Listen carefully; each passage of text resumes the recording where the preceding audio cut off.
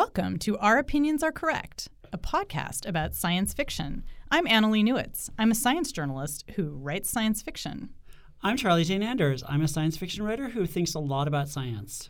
And our guest today is Catherine Trendacosta, who we know from way back at IO9 when she started out as some lowly position and worked her way all the way up to managing editor. So she was the last set of interns, I think. Yeah, from intern to managing editor. Yeah, so she's like basically a superhero. And now she's working at our friend the Electronic Frontier Foundation as a policy analyst with her law brain. But she's going to be here in her capacity as a cultural critic. And what we're talking about today is nostalgia in science fiction. What is it? Why do we keep doing remakes? Why it's kind of a problem? And also how our nostalgia for past science fiction and past times is shaping the future of this genre. So we will be talking about all of that. And also, this is your reminder that we have a Patreon. Our Opinions Are Correct. It has almost reached halfway to our goal, which is just to pay for making this darn show because we love you. And so if you want to support us, that would be fantastic. All you have to do is give us $1 or give us some Press Gold Latinum. We'd really appreciate it. All right, here we go. Is your nostalgia garbage or is it great?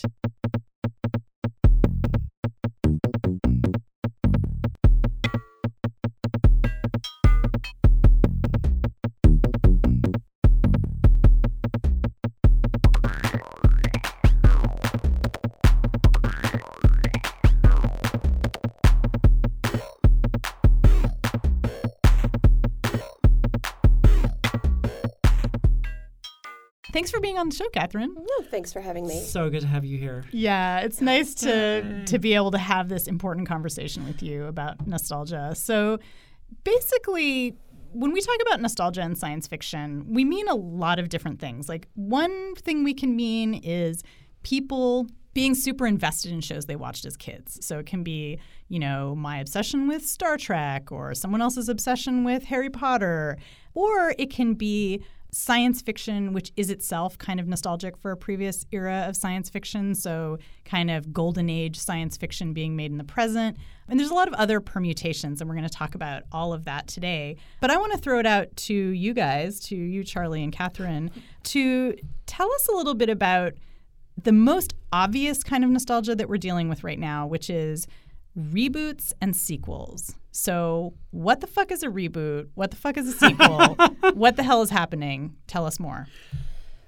I can do this. I can see both of you kind of got this like 1,000-yard stare when I said Well, my that. law brain kicked in, and a whole thing about because the way we're seeing it right now really is like a capitalization on a whole large generation that is now adults with disposable income by corporations who own IPs and therefore don't have to pay for the generation of new things and don't have to think too hard about whether this is going to capture interest. Like that's What are you subtweeting here? Are you subtweeting Star Wars? I'm subtweeting Disney in general. Okay. Has been buying IP, right? They bought Star Wars and they bought Marvel, and they've been rebooting their own IP, like the nightmare that is, to my mind, even though it has a great cast.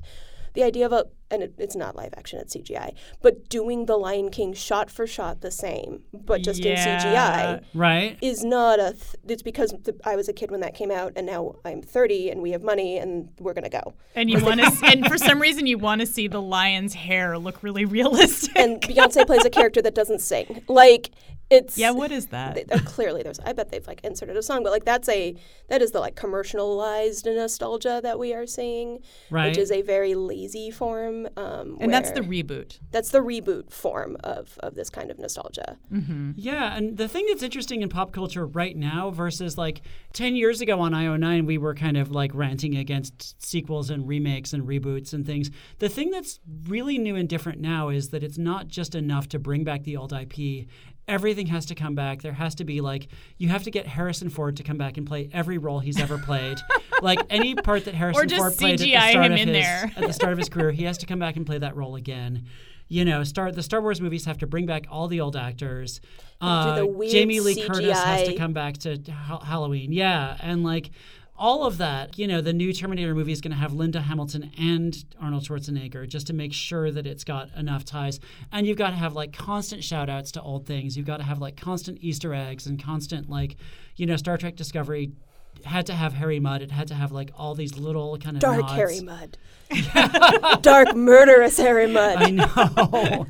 And it's with time travel. Because the audience is so fragmented. There's so many entertainment options in 2018. There's so many things that we can all be watching that in order to hook an audience, you have to really pander to them. You can't just slightly pander to an audience anymore. You have to just like full on pander with like both barrels loaded with like just shout outs and Easter eggs and crap. You've also got the circular thing where the people writing this stuff now were the fans when they were kids, and this stuff is still popular. Like, the thing George Lucas had to do with Star Wars is that no one wanted to make sci-fi serials anymore, so he had to make his own. Like, no one would give him the rights to remake a thing. So that's he wanted to do Flash Gordon. He wanted to do Flash Gordon. That's what I couldn't remember. I was like, it's not Buckaroo Banzai. Why can't I remember which one it is? It's not Buck Rogers. Yeah. Yeah. He couldn't make Flash Gordon. He couldn't, so he reinterpreted and used it as a jumping off point. But the people who are fans of Star Wars is still going. Disney will hire you to just do Star Wars. Right. And that's not a bad thing, right, to have fans doing it. Like, right. that can be a good thing. But it doesn't incentivize Disney to give money to other people. Right. And when we live in a world where everything has to be a giant tentpole and there are no mid-level films supported by studios, and science fiction in particular tends to need a budget more than, say, if you wanted to do an indie rom-com. Right. Then this is the problem. This is what we run into. I want to intervene into this trashing of Disney and Star Wars for a fine. minute. It has, it's fully deserved. But the thing that's interesting with Star Wars right now, if we discount the horrible travesty that was Solo, is that it's not rebooting, it's sequels, right? I mean, there is rebooting and there's like all these, it's like we have to have another spherical object in space and all that kind of thing. But we're seeing new characters, it's a new generation, and we're getting a new generation of people involved, like Rian Johnson, for example, who did come out of an indie film background. And so it's when you're saying like, well, they aren't incentivized to give money to people, who are doing new stuff. It's like, well, I mean, Rian Johnson did something that was original enough that it got people pissed, or it got Russian bots pissed, or whatever. Right. So I think that to me is kind of where it's interesting to kind of tease out the difference between a reboot, which is kind of slavishly recreating the original, like the way J.J. Abrams has done with Star Trek, versus a reboot, which is trying to reimagine a beloved universe. And I'm not saying that it succeeds. I'm not saying that that's a great thing, but I do think there's a difference. And this also gets me to the important point about Harry Potter. I want to say something real quick about Star Wars, because I am your requisite fan of the old EU. And I think I'm going to start this off with saying that, generally speaking, despite what people seem to think my opinion is, I think most things are fine. They're fine. They're not. The problem with the internet generally is that everything has to be high drama, has to be the best thing ever, or the best worst or the thing. Most horrible. Whereas most things are fine. I actually think Solo was fine. I have no memory of seeing it, but I wasn't mad. I was actually. I felt like there were missed opportunities. There were missed opportunities, but it should have been Lando. Fine. I'm team Lando. And I think that's actually generally the rule with Star Wars recently. They've all been fine. And Rian Johnson did something unique and different. I actually was talking with someone about the old EU was real weird. People did some weird things in the universe of Star Wars. And when you know that, you really can sort of see the flatness in the sort of Disney Star Wars. Again, all fine. The average quality, probably higher. The quality of the old EU had real highs and lows, but it was always weird. And people were trying to do interesting things in that universe, whereas Disney seems to have given people lists of things that are acceptable and not acceptable in a much more restrictive way. And again, it's fine. It's all fine. I like seeing new Star Wars. It's fine. But there really is a difference between the experimental days when George Lucas didn't care. He would nix certain things. There were some things that you were not allowed to do. But you've got Jedi and droid bodies, and you've got a lot of really strange things. And that's sort of less what you see. And in fact, you sort of also see Disney really scared of that kind of, or not, like, Rian Johnson's the only one who successfully finished a movie that he was hired to make with an indie background. Yeah. Yeah, that's true. It's interesting. True. I mean, what you're saying about Star Wars could equally be true of Star Trek, could equally be true of Doctor Who. There was a period where the Star Trek novels were incredibly weird and incredibly experimental. The Star Trek comics, a lot of the Star Trek tie-in media, during that era when either before The Next Generation came along or during there was a lot of Star Trek TV on the air, but the books were just kind of doing their own thing, there was a lot of really weird experimentation in Star Trek novels, especially in the 80s, I think. And then the Doctor Who novels in the 90s were also doing, and the Big Finish audio dramas were doing some really just kind of bizarre things, especially those novels. And like, I think that part of that is that there was a period when a lot of these franchises were kind of like lying fallow, when there wasn't as much official product or like new movies or new like fancy stuff. The people who owned the IP were just kind of not paying as much attention. But I think that part of the kind of pandering that we're seeing now is that it's not just going to be more Star Wars or more Star Trek or more whatever. It's going to have the elements that you remember from when you were a kid. It's going to have them the way you remember them to some extent. It's going to give you that thing again. It's going to bring back Luke and Leia and Han. It's going to bring back Spock on Star Trek Discovery. It's going to bring back, like, Spock has now been played by how many actors? Because like there's been like a bunch of Spocks. To be fair, Spock is awesome. Yeah, but yeah, so I mean, we don't. Vulcans. Yeah, we could so have are had different plenty of Vulcans. other characters. Well, yeah. Also, the problem with Discovery tends to be when they said it.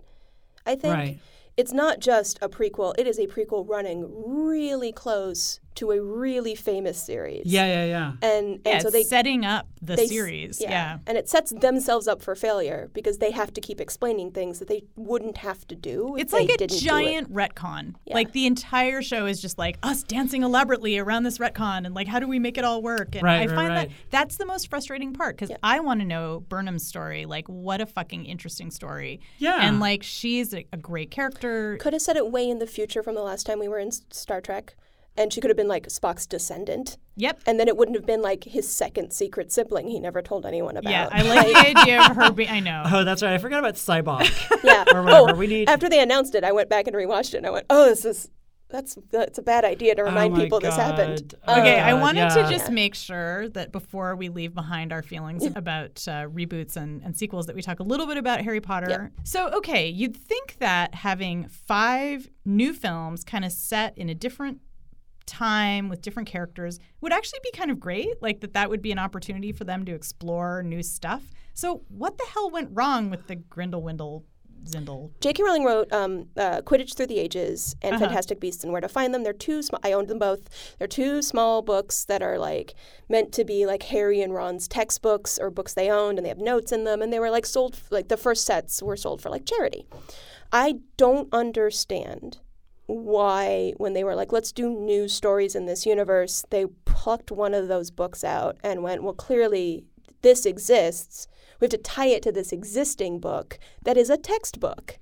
Yeah, I wonder if it's kind of what we were just talking about of wanting to just somehow anchor it in something fans knew. Yeah. Yeah, I wanted to change the subject slightly and just ask, are we finally at the end of like 80s nostalgia? Now that we've had Stranger Things, we've had Ready Player One, we've had all this other stuff that's like just celebrating random crap from the 80s. Are we finally ready to be free of the 1980s and Spielberg mania and all that? Like, is that finally over? I don't know. No. I mean, I just saw Ready Player One on an airplane, which is pretty much what it deserved. That was a giant pile of garbage. The book was not that bad. I thought the book was okay, but the movie was terrible. And so there's certain eras that we return to again and again. And I feel like the 80s, at this point, with the generation that's kind of running Hollywood, the 80s is the era we go back to when we're thinking about high-tech stuff. Like somehow, even though we've completely surpassed every piece of tech that existed in the 80s, it's still like our go-to for like wonderment and like, you know. It's the golden age of geek culture to a certain generation of people. What do you think, Catherine? I think it's the generation that's in charge that's 100% true, right? I was born so late in the 80s, I have no memory of it. But it's even just fine. So, like, we're not at 90s. Like, when you try to think about the 90s, what would you try to think of? Like, on the other hand, 90s fashion is coming back in a big way, so I'm real glad I kept all my chokers. the 80s is not just sci-fi golden era. I also think in terms of visual media for science fiction, it's way more iconic than you'll find for a while. And I think that's also why it keeps coming back, right? Like, people want to make movies that look like those filmmakers, whereas 90s nostalgia in this space looks like what? The Matrix? But the Matrix, and also everyone remade The Matrix for like 10 years after The Matrix came out. And also I feel like The Matrix is partly 80s nostalgia already because it's all about cyberspace. Mm-hmm. And also I feel like the style of The Matrix, just the actual, like the camera work and that kind of thing, that really became like the 2000s, you know, so it isn't even really a 90s thing. Like, no, it lasted so far into the 2000s, you don't really have nostalgia for that. I'm not going to make this prediction like I'm Nostradamus because I'm bad, but I think there's a whole big chance that we go straight to just doing the 2000s really close to the 2000s. We're kind of seeing that again because we're in the 400th Spider-Man telling, even though Into the Spider-Verse is going to be great. The live action ones we've just been making over and over. Yeah. And I was going to say the thing about the 90s is the 90s was not, other than like sort of some TV science fiction, it was not a big era. And I mean, The Terminator is 90s. And so you could say maybe Westworld is like 90s nostalgia, but really it's not at all. I mean, in terms of like nostalgia for like movies about robots or something.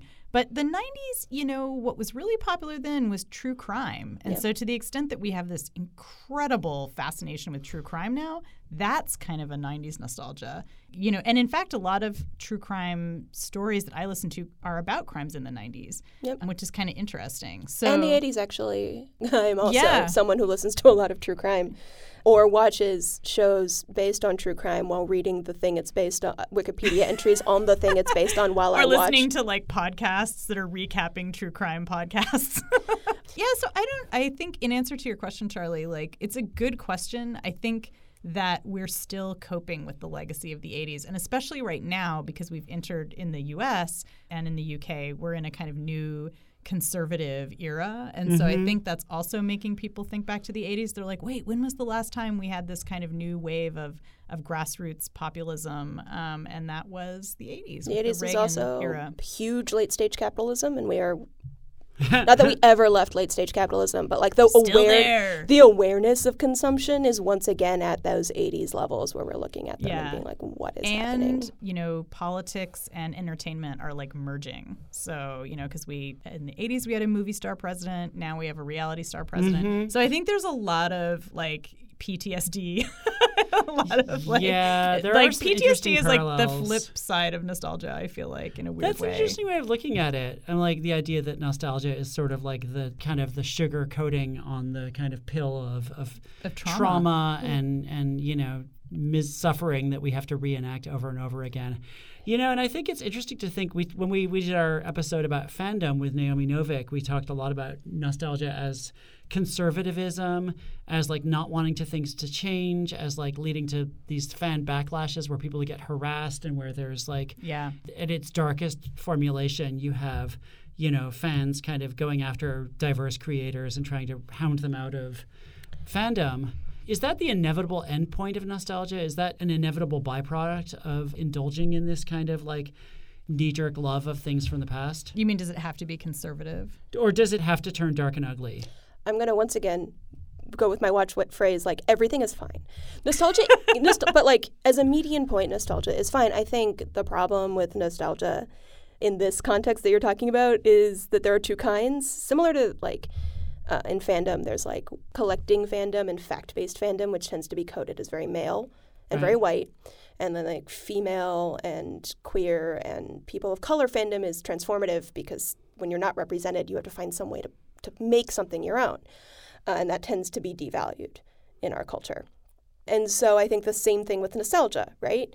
The white, male, straight nostalgia that causes people to come so hard at the idea that this thing from my childhood, if you change it, you are saying that because I liked it as it was, I was bad and wrong. You are now ruining my childhood. And you cannot do that because it meant so much to me, versus the nostalgia fandom of, I really loved this. Let's keep perpetuating it and changing it so that it's always around in a form, but like a form that's better. So there's like two kinds of nostalgia. There was this thing I was thinking about tweeting recently about, like, name a thing that you never saw but you know a lot about because of fanfic. Like, I've never seen The Sentinel or Due South, but they pop up in fandom constantly and so are reinterpreted in fandom constantly, or like their premises are attached to other things. And so I know a lot about these things I've never seen. And that's a way of keeping something alive in a transformative way that I think is healthy and good and allows a lot of people to appreciate something they may not necessarily have.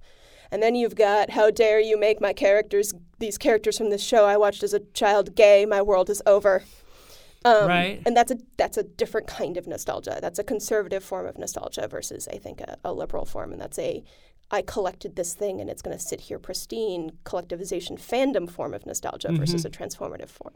It's interesting because, like, not to belabor the PTSD thing, but even the language that conservative fans use, you ruined my childhood, or they'll say, like, you raped my childhood. Like, it's so interesting, though, because it's the language of trauma. Yeah. It's like you've reached back into their childhood and, like, abused them as children by transforming these stories. And I think, you know, it speaks to something in nostalgia that, like, nostalgia is this conservative, it's like it's pushing away trauma. It's not acknowledging historical change because historical change is often traumatic, and growing up is traumatic, and like having to learn new stuff is traumatic. And so that's why we cling. I think that's why small c conservatism and nostalgia kind of fit together, because it's on an emotional level, it's about pushing away knowing about that change and pushing away even knowing that at the time that they were enjoying Star Wars, that there were all these people who maybe were being left out, and you know, and maybe they were even being left out. That's the thing, is it's not, you know, the people who have that kind of nostalgia are not always white dudes. No, they're just the loudest. They're the loudest, and like, and it. I mean, of course, it is. They are associated, but like, I think that there is that urge to like, just don't change the thing because it hurts me. It forces me to remember my childhood in a way that I don't want to remember. Going back to Harry Potter for a second, I went to the Wizarding World of Harry Potter in Universal Studios last year. I went twice, actually, mainly because I was given a gift of a year pass and using it just once seemed insane, but I also lived close by and all these things. But it was, I will be like dead serious, like it was the most fun I'd had in a really long time. And it reminded me like why I liked Harry Potter in the first place after this intense trauma of how bad Fantastic Beasts had been to my brain.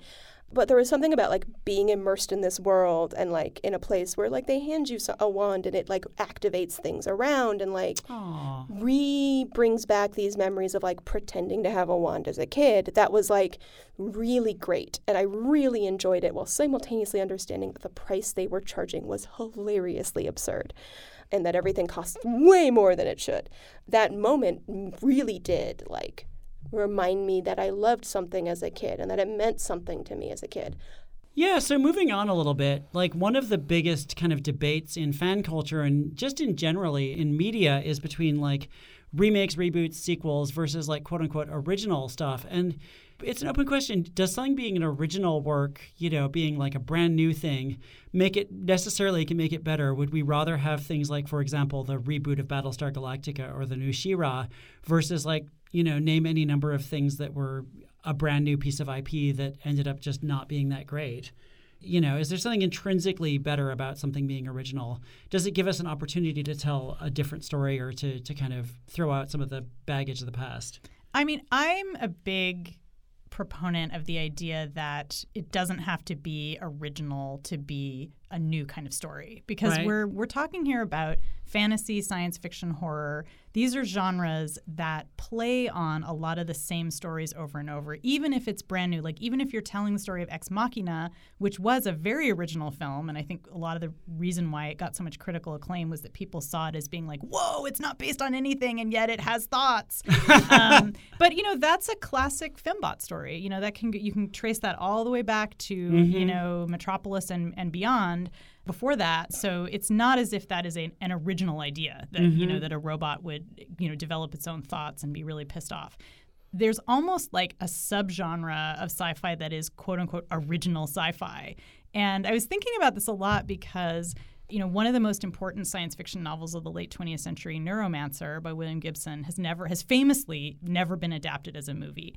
And it's not because William Gibson is against it at all. Like, he's like, fine, I've sold it 1 million times, like, make a movie. He's not, being precious about it, right? But I was thinking about how even though it never became a franchise, there were all of these films that were basically trying to do what Neuromancer did. And some of them were really cheesy, like Freejack, Lawnmower Man, Circuitry Man, great films of the late 80s and early 90s that were basically about cyber and like jacking in and cyber. And then you had great stuff like The Matrix, which is just totally a retelling of Neuromancer, right down to like, there's an AI in the system somewhere, dude. What's it doing?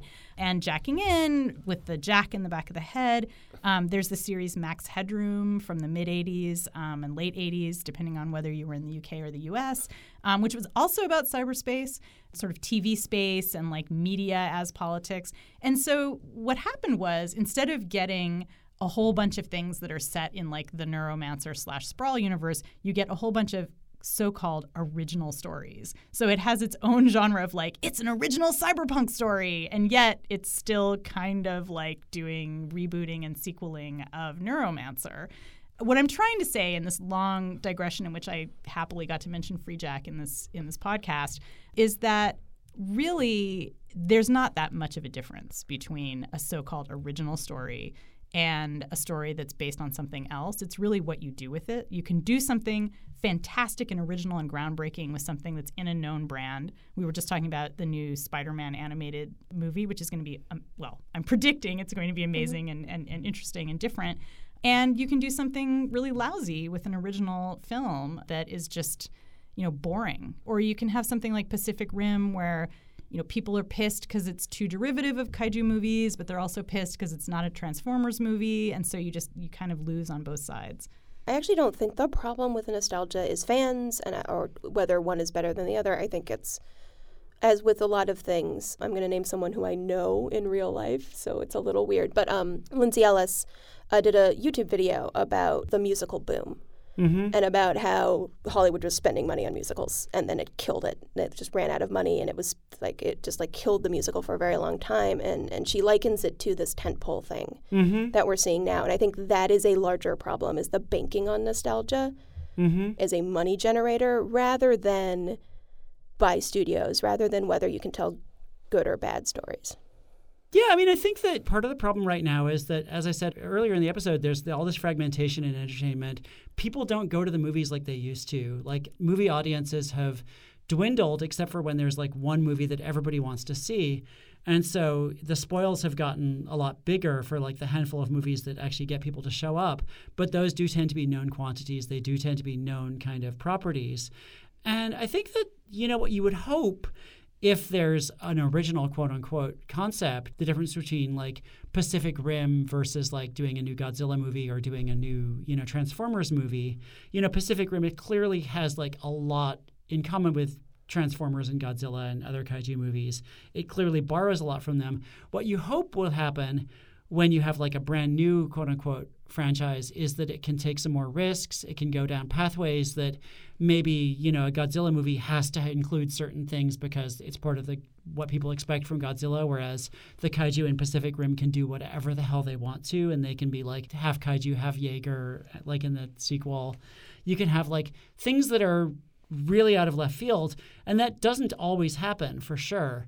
It's the difference between, for example, bringing more inclusion to the established superhero universes or to Star Wars. Like, it's like, yes, we're going to do Star Wars and it's going to be the same old stories, but this time there's going to be more people of color and women in it, versus like having a story that actually from the ground up builds in more inclusion and more consideration of topics that are not usually allowed to be talked about in Star Wars movies. And like what you hope for from original franchises is that they will actually break new ground, and it just doesn't happen as often because even when you're doing something original, it's still part of the genre, and the genre has its own expectations, I guess. Yeah, I think that you guys are talking about two different things. Catherine is saying that there's this limitation just that's basically money. It's just pure capitalism. It's like, we don't want to make a movie that isn't going to make money. Right. And we know that audiences will go for that. And so that's kind of limiting the stories that we can tell. But then there's also the limiting of stories by genre itself, you know, the kinds of things that we expect from the genre.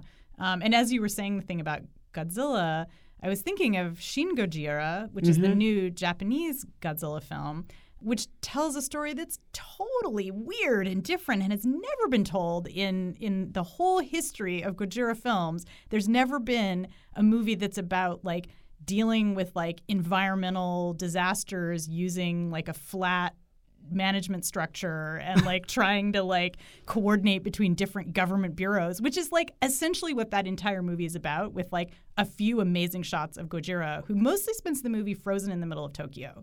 Like, it's a story about Japanese government and bureaucracy. It's not really about kaiju at all. Meanwhile, like you said, in Pacific Rim, it's like just straight up, it's monsters fighting, which I love. I love that. I'm so pro that. Like, it is just my favorite. But it's not breaking new ground in terms of what kinds of stories we tell.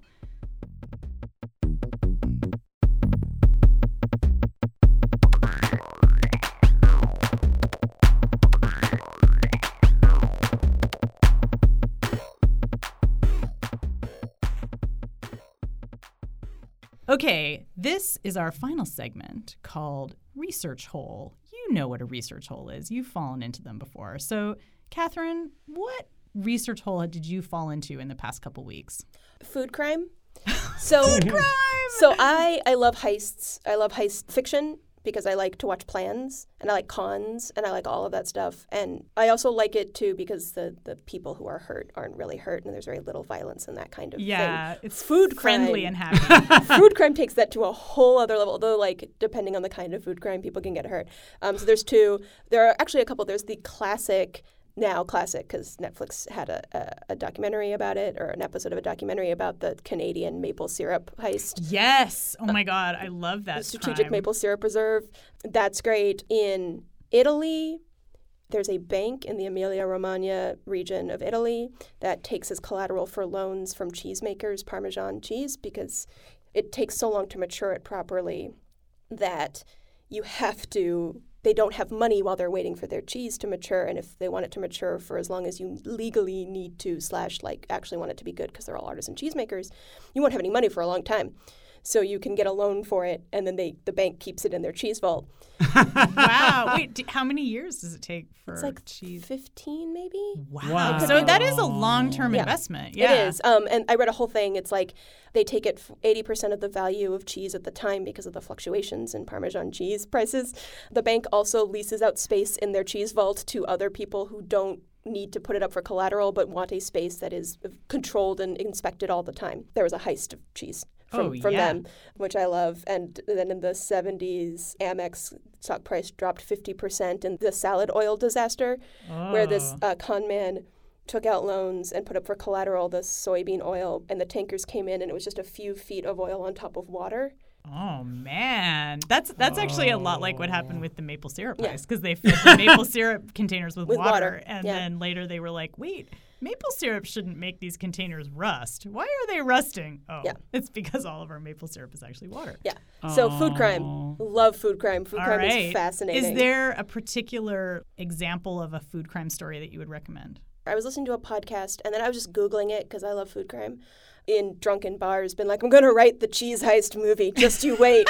Okay, so the recommendation is Catherine's future cheese heist movie. Yes. All right. Okay, nice. Good. Charlie, tell me about your research hole. So my research hole has been about a song called Ride on Time by an Italo house group called Black Box from 1989. I remember hearing it when I was in the UK. So not Italo Disco. It was like Italo House. It was like the successor to Italo Disco. Post-Italo Disco. It was in 1989. It really kind of jump-started the Italo House genre. It was like a huge hit.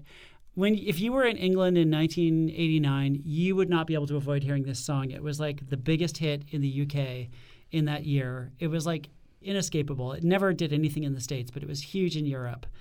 And basically what it was they took this song from like, I think 1979 or 80, this disco song the straight up disco song by an American R&B singer, Loleatta Holloway, who is one of the most amazing singers of all time. She died a few years ago.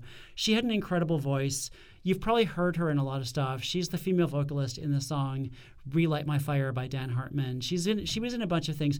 She was incredible, and she did this song in like 79, 80 called Love Vibration.